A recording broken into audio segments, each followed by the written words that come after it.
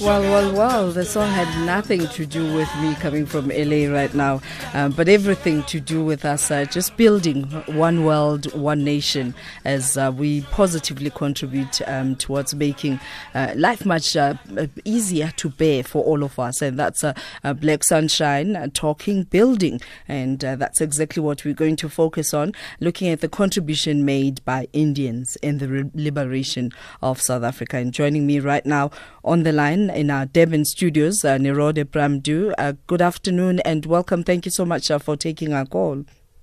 Thank you very much, Griselda, and good afternoon to the listeners as well.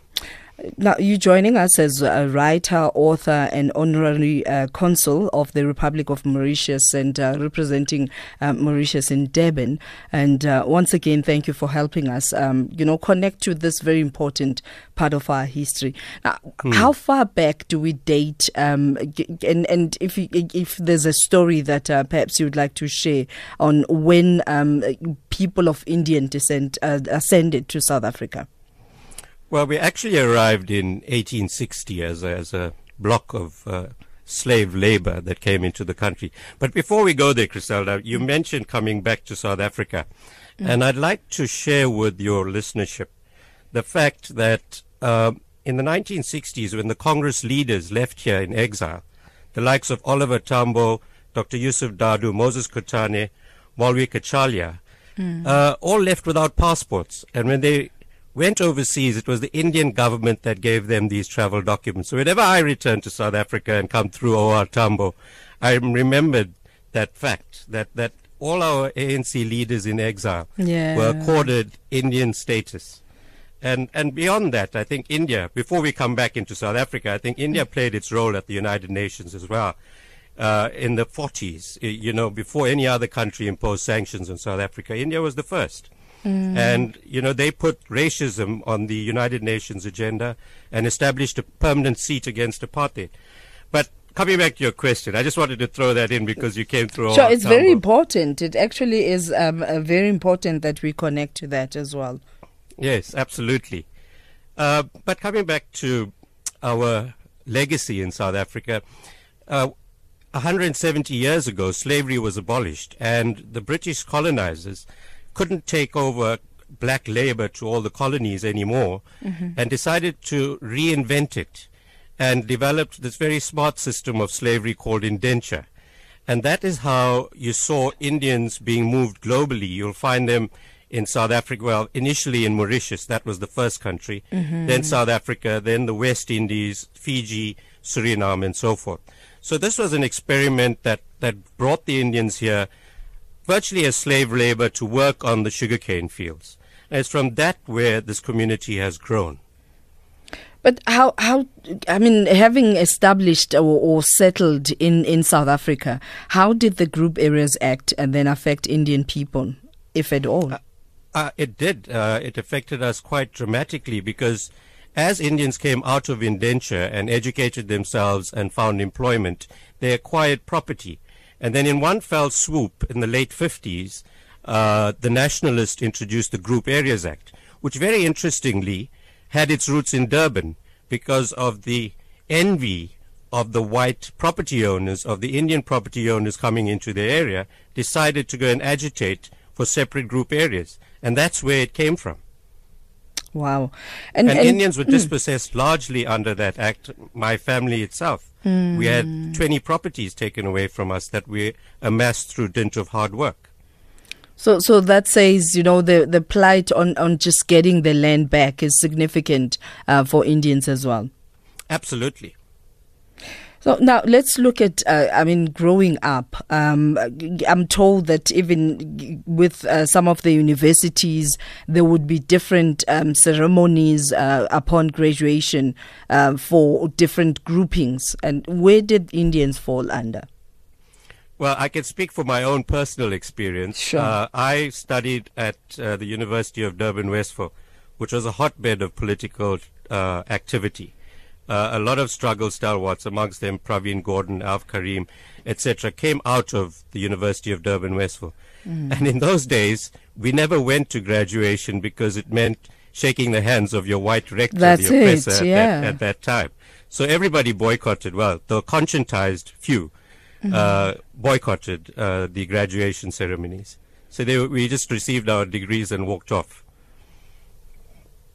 Now, can you tell us something about perhaps some of the alliances that were formed between the South African Indian Congress and the South African, the National Congress, the African National Congress? Yeah, I think we can go a step before that, Griselda, that actually it was Mahatma Gandhi's founding of the Natal Indian Congress in the late 1800s that formed the germ of political activation in South Africa. And his close relationship with John Dube, who was across the road from him in Oshlange, in their discussions, and also it is acknowledged that Mahatma Gandhi spoke to Pixley Kaseme prior to him convening the first Natives Conference. And the fact that, and it's another anecdote, that this, we now call it Congress history, stems from Natal Indian Congress and then gets drawn through to Natal, the South African Native National Congress, which was later renamed the African National Congress. So it's a very interesting history. And then after that, because it became separate battles, the leaders found that there's strength in unity. And Dr. A.B. Kuma, Dr. Dadu, and Dr. Monty Naika formed a pact called the Doctors' Pact. And that was the precursor, I would think, to the formation of the Freedom Charter, and then very much our own current constitution. The seeds of those documents were found in the Doctors' Pact. The seeds of equality, freedom, and liberation were all set in that Doctors' Pact in the 1940s. Sure. We're going to take a break. When we return, I'd like us to talk about, some of these, the coalitions that were formed. And in your opinion, did the Indian Passive Resistance Campaign, if you can just touch on that a bit, did it achieve anything? And if so, what was achieved? SAFM leading the conversation. Taking your calls right now and your contributions on WhatsApp. We have a WhatsApp voice note and you can leave it at 0614 104 107. And we're both on Twitter and Facebook at SAFM Radio, and you can hashtag SAFM Lifetime Live, and SMS us on 40938. SMS is charged at 150, and you can also call us on 0891 104 207. And right now we're talking about the contribution made by Indians in the liberation of South Africa. And joining us in the Durban studio is Nirode Bramdaw, who is a writer, author, and Honorary Consul of the Republic of Mauritius, and joining us in KZN. Now let's talk about the Indian Passive Resistance Campaign. Just for context, what was that about, and did it achieve any results? Well, it was a concept that was formed by Mahatma Gandhi right here in South Africa. And it was a form of civil disobedience and courting imprisonment. And it wasn't just an Indian concept, because in 1913, the Native Land Act was passed. And it saw the passive resistance by African, colored, and Indian people in South Africa. So it was a concept that came out of Gandhi, but it was used broadly in the broader democratic movement. In June of that same year, I think African and colored women in the Free State began passive resistance against a new law requiring them to carry passes. They were supported by the Native Congress as well. So the authorities were eventually forced to abandon passes for women through this campaign. So I think passive resistance as a strategy against oppression has worked very well in South Africa, as it has globally. And I mean, for people who are listening to this conversation and saying that, but Indian people sided mostly with white South Africans in oppressing black South Africans, your response to that? I think that's absolute nonsense. We have always stood on the side of justice and liberation. People who say things that Indians sided with the whites are very misinformed. The history books are replete with the contributions made by the Indian community. In fact, Mandela, on every occasion, acknowledged the role played by the Indian community in liberating the country. Its population size of just 2% far outweighs its contribution to the liberation struggle. And I think Mandela's first cabinet speaks volumes of that sentiment. It was full of struggle stalwarts that fought for the liberation of this country. So, in the continued fight, because you spoke earlier on about, the issues around land, who should be initiating collaborations that it becomes a unified response to some of the gross human violations that still exist? I think the government is on the right path. They have established a forum that is taking in views. They've already received a host of opinions around the land issue. And I think let us allow that process to take its course. We have all been dispossessed as black people in South Africa, the Coloureds, Indians and Africans. And let's look at that process and let's redress it. So you also did touch a little bit on the contribution that was made by Mahatma Gandhi. Do you believe that as South Africa, we recognize and acknowledge his contribution enough? I think more could be done. I think we have one of the century's leaders that we can claim ownership of. Just as much as Mandela was inspired by him, I think the rest of the world acknowledges his role. And I think more can be done. So right now, for people who would like to read more about, some of the contributions that were made by people of Indian descent, what sort of material do they go to? Because unfortunately, with all these mixed messages, there are distortions, and I'm sure you'd agree with that. Absolutely. I think I must point out also the article that you're quoting from and have read, I wrote in 2012 at the behest of the African National Congress. At the time they were celebrating their centenary year. It wasn't an article that I wrote in response to the hubris raised by Mr. Malema. This is there. And if anybody is interested in reading the Indian contribution to the liberation of Southern Africa, all they need to do is look at South Africa History Online. The African National Congress official website has reams of writings by Inuga Reddy, a respected academic based in New York, who was also the head of the United Nations chair of anti-apartheid activism. There's reams of stuff available, and it's all there. It's all been recorded, so no one can gainsay the contribution made by the Indian community in this day and age. All right, let's take your messages. I see some of the SMSs that we've received, and encouraging you to do so. Give us a call on 0891 104 207 and WhatsApp voice notes on 0614 104 107, and SMS is at 40938, charged at 150, and we're also both on Twitter and Facebook at SAFM Radio is who we are taking your calls right now. SMS from Danisa says, my mother worked for Indians and had her own toilet plate, spoon and cup. Is that not discriminatory? Yes, well, I'm absolutely. sure you can't speak on behalf of all families, but majority of South Africans are going through, have stories to tell. Would you say that this, is a concerted effort to discriminate against individuals, or perhaps it's just isolated incidents? No, I think that was widespread. We're not going to deny that such instances did exist. It existed amongst the colored and African communities as well. But we have come a long way. We mustn't be harping on that now. We must look forward and let's work together at building this country, is my view. And a couple of SMSs that I'm going to read as well. Indians and coloreds were treated as better than blacks, and there was bettingly placed between blacks and whites. Got better salaries, etc. And hi, Chris, speaking to Mahatma Gandhi, did he use the K word as it's reported in our history, and to refer to us as black people? And that's from Ramotlatsi.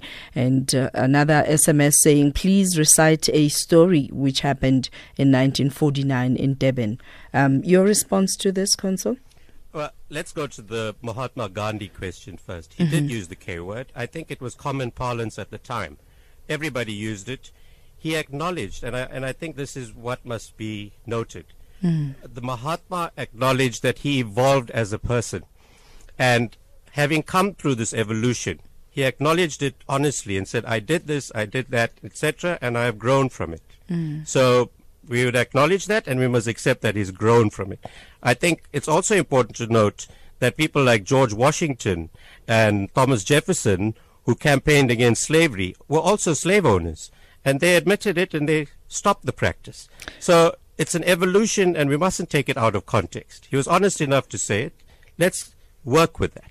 But would you say there was ever far outweighs that? Was there ever an effort to, because when people learn a specific certain behavior, it's going to take a certain a concerted effort to help them unlearn some of the behavior patterns. Has there ever been conversations around unlearning some of the associations? Because if you grow up knowing people being regarded as the K word, how do you unlearn that? I am heartened by, I think we have all been ingrained in some form of racism by the nationalist regime, by keeping us separate, by giving us separate opportunities, and by creating a level of envy within the different groups and disparity within those groups.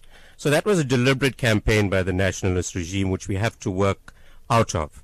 Sure. I am encouraged, however, by the likes of my daughter, who's a freedom child, born in 94. They don't see race. They go and work every day and they get on with it. And I'm encouraged by that kind of behavior because it never existed prior to 94. All right, let's take a news break and we continue with this conversation and taking your calls straight after this. Nirode Bramdaw is my guest in our Durban studios. Here's Tracy Bumgad with the news headlines. Call Griselda now, 0891 104 207. And also your WhatsApp voice notes on 0614 104 107.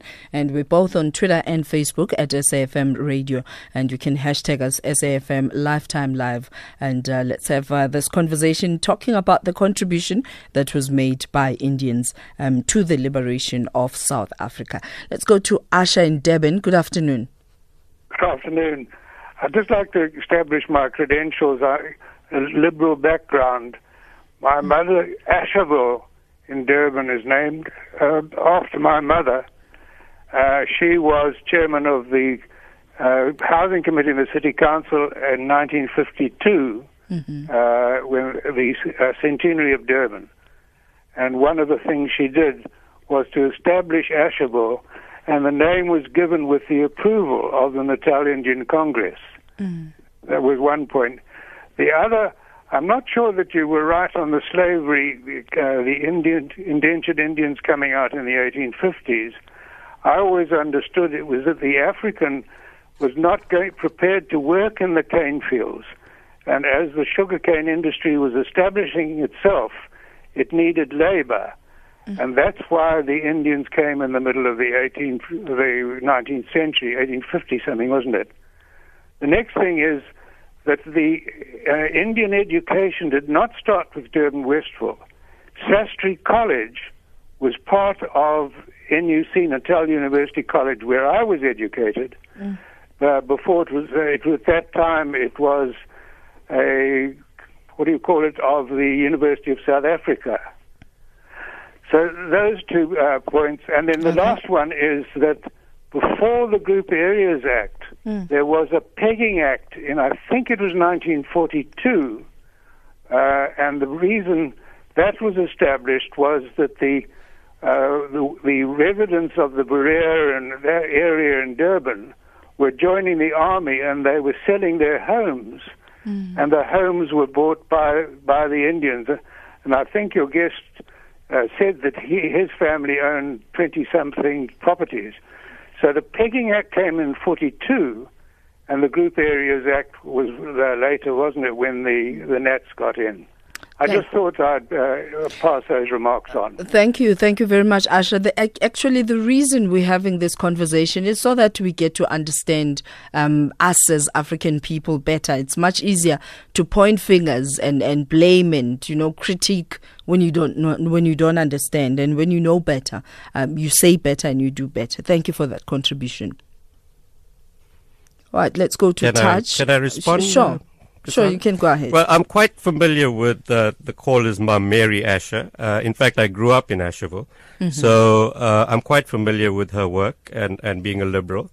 And I acknowledge that the NIC did cooperate in that development. On the point of slavery, it was a combined manner of forces that brought Indians to South Africa. On the one hand, it was the refusal of the local community to work in agriculture, and on the other, it was the planters' inability to import slave labor.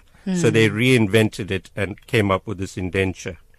So I'd like to just put that in response to Mr. Asher. All right, let's go to Germiston and speak to Touch. Good afternoon. Hi, Griselda. Good afternoon, and to your guest also. Thank you. I think maybe you'll help me also. We need facts. Now, just want your guest to balance me. I think earlier you asked him, you put a statement, I think, to him that that purported to say that is it true that Indians sometimes think they sided with whites instead of siding with Africans? And then he said, no, that's nonsense. He said, no, it's not true. Now, and I saw speeches of Gandhi in the early days where he was saying Indians are better than Africans. And I think his answer there is not entirely correct. Because if he believes that Gandhi, there was some evolution of Gandhi maybe before then, that was the case, then obviously his answer can't be right. Then it means there were times where Indians thought they were better than Africans, or they thought that they sided with Europeans or with white people instead of siding with Africans. Touch, if I may just add there, Mr. Bramdaw did actually acknowledge that in the early years, Gandhi did use the K word, and some of the statements that were unfortunate, at a later stage he retracted them. And I hope you did get that. So basically, he was saying Mr. Gandhi in his earlier years was a racist. Well, okay. No, you see, I'm not sure. All right, let's find out. Let's find out from Mr. Bramdaw. I mean, I'm not going to respond on his behalf, but I just wanted to put that disclaimer that he did acknowledge the use of language. I have a follow-up question. Let's allow him to answer. Okay. Okay, thank you very much for that question. I also want to point out the fact that in terms of his strategy, Mahatma Gandhi was looking at Indians not as necessarily better, but they were members of the British Empire, having come from a colonized country. And his route to their liberation, he thought, was through the British system. And that is why he aligned the two. It could be misinformed. I could be misinformed also. But that is the strategy he used. And it didn't get him anywhere, but he did try it. All right. You said you have a follow-up question. Yeah? Oh, okay. Now, my follow-up question is, remember Gandhi, he was fighting for the rights of Indians. He had supporters. I'm not sure about the numbers, but I believe that the majority of Indians, obviously, were behind him when he was, fighting for their rights. And if that's true, Griselda, then it means Julius Malema is not far off from the truth. No. If Gandhi was representing the interest of Indians when he was being racist, then it means Julius Malema is not far off. He's closer to the truth. Okay, thank you very much, Touch, for that contribution. Let's go to Sihle Mpangeni. Good afternoon and welcome. Hello, Griselda. Hi. How are you? I'm good, thank you. I don't know what I wanted to say before, but listening to the speakers right now, I hope you wrote it down. I don't think this is helping us as a nation in building the nation. We have good and bad people in all the races. Absolutely. To be quite frank. Absolutely. And to just label people as racist or something. I was just listening, just 11:45. I listened to the book reading. Mkhulu Madiba does acknowledge the contribution of the Indians to our liberation. Well, it doesn't matter where you come from. They had their own Congress, but eventually we all met up together and we all fought for this struggle, of which now the ills of the past, we are supposed to teach our kids not to have those ills anymore. Yeah. To say that people are racist, we are still instilling what we want to eradicate. We are still instilling it to say people are racist, people are misusing, or people are doing what. You know, one of your SMSs you read, you said the lady or whatever, whoever said her mother worked for the Indians, and then she had her own spoon, she had her own what. My father had his own spoon at home. It was a sign of respect to my father. You do not eat with my father's plate. You do not eat with his spoon. A lot of African families, they did that.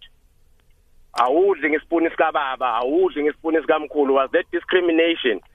Well, I'm not sure which side or which point of view you look at it. Yeah. So let's stop this. If I have my own toilet, it's not being racist. Actually, if I have my own toilet, I would be a happy man because I'll keep mine clean. Okay. You know, I don't know. That's Thank how I you. look Thank at you it. very much for that contribution, Putwam. And you know, once again, we need to continuously have these conversations in order for us to dispel some of the myths, to also acknowledge where we've gone wrong as a society, as a people. And thank you for pointing out that it's pointless for us to continuously call each other out and use derogatory terms. That's not helping in nation building. And that's where we're going to end this conversation. If we can perhaps once again go back to information resources that we can use as reference as we educate ourselves about the contribution of Indian people. Griselda, can I close with a quote from President Mandela? Sure. In speaking on an anniversary of their arrival to South Africa, President Mandela at the time said, "The Indian community have become ingrained within the South African landscape. South Africa has been enriched by the beauty of their cultures, the wisdom of their religions, and the generosity of their peoples. We are delighted that while they are distinctly Indian, they remain proudly South African.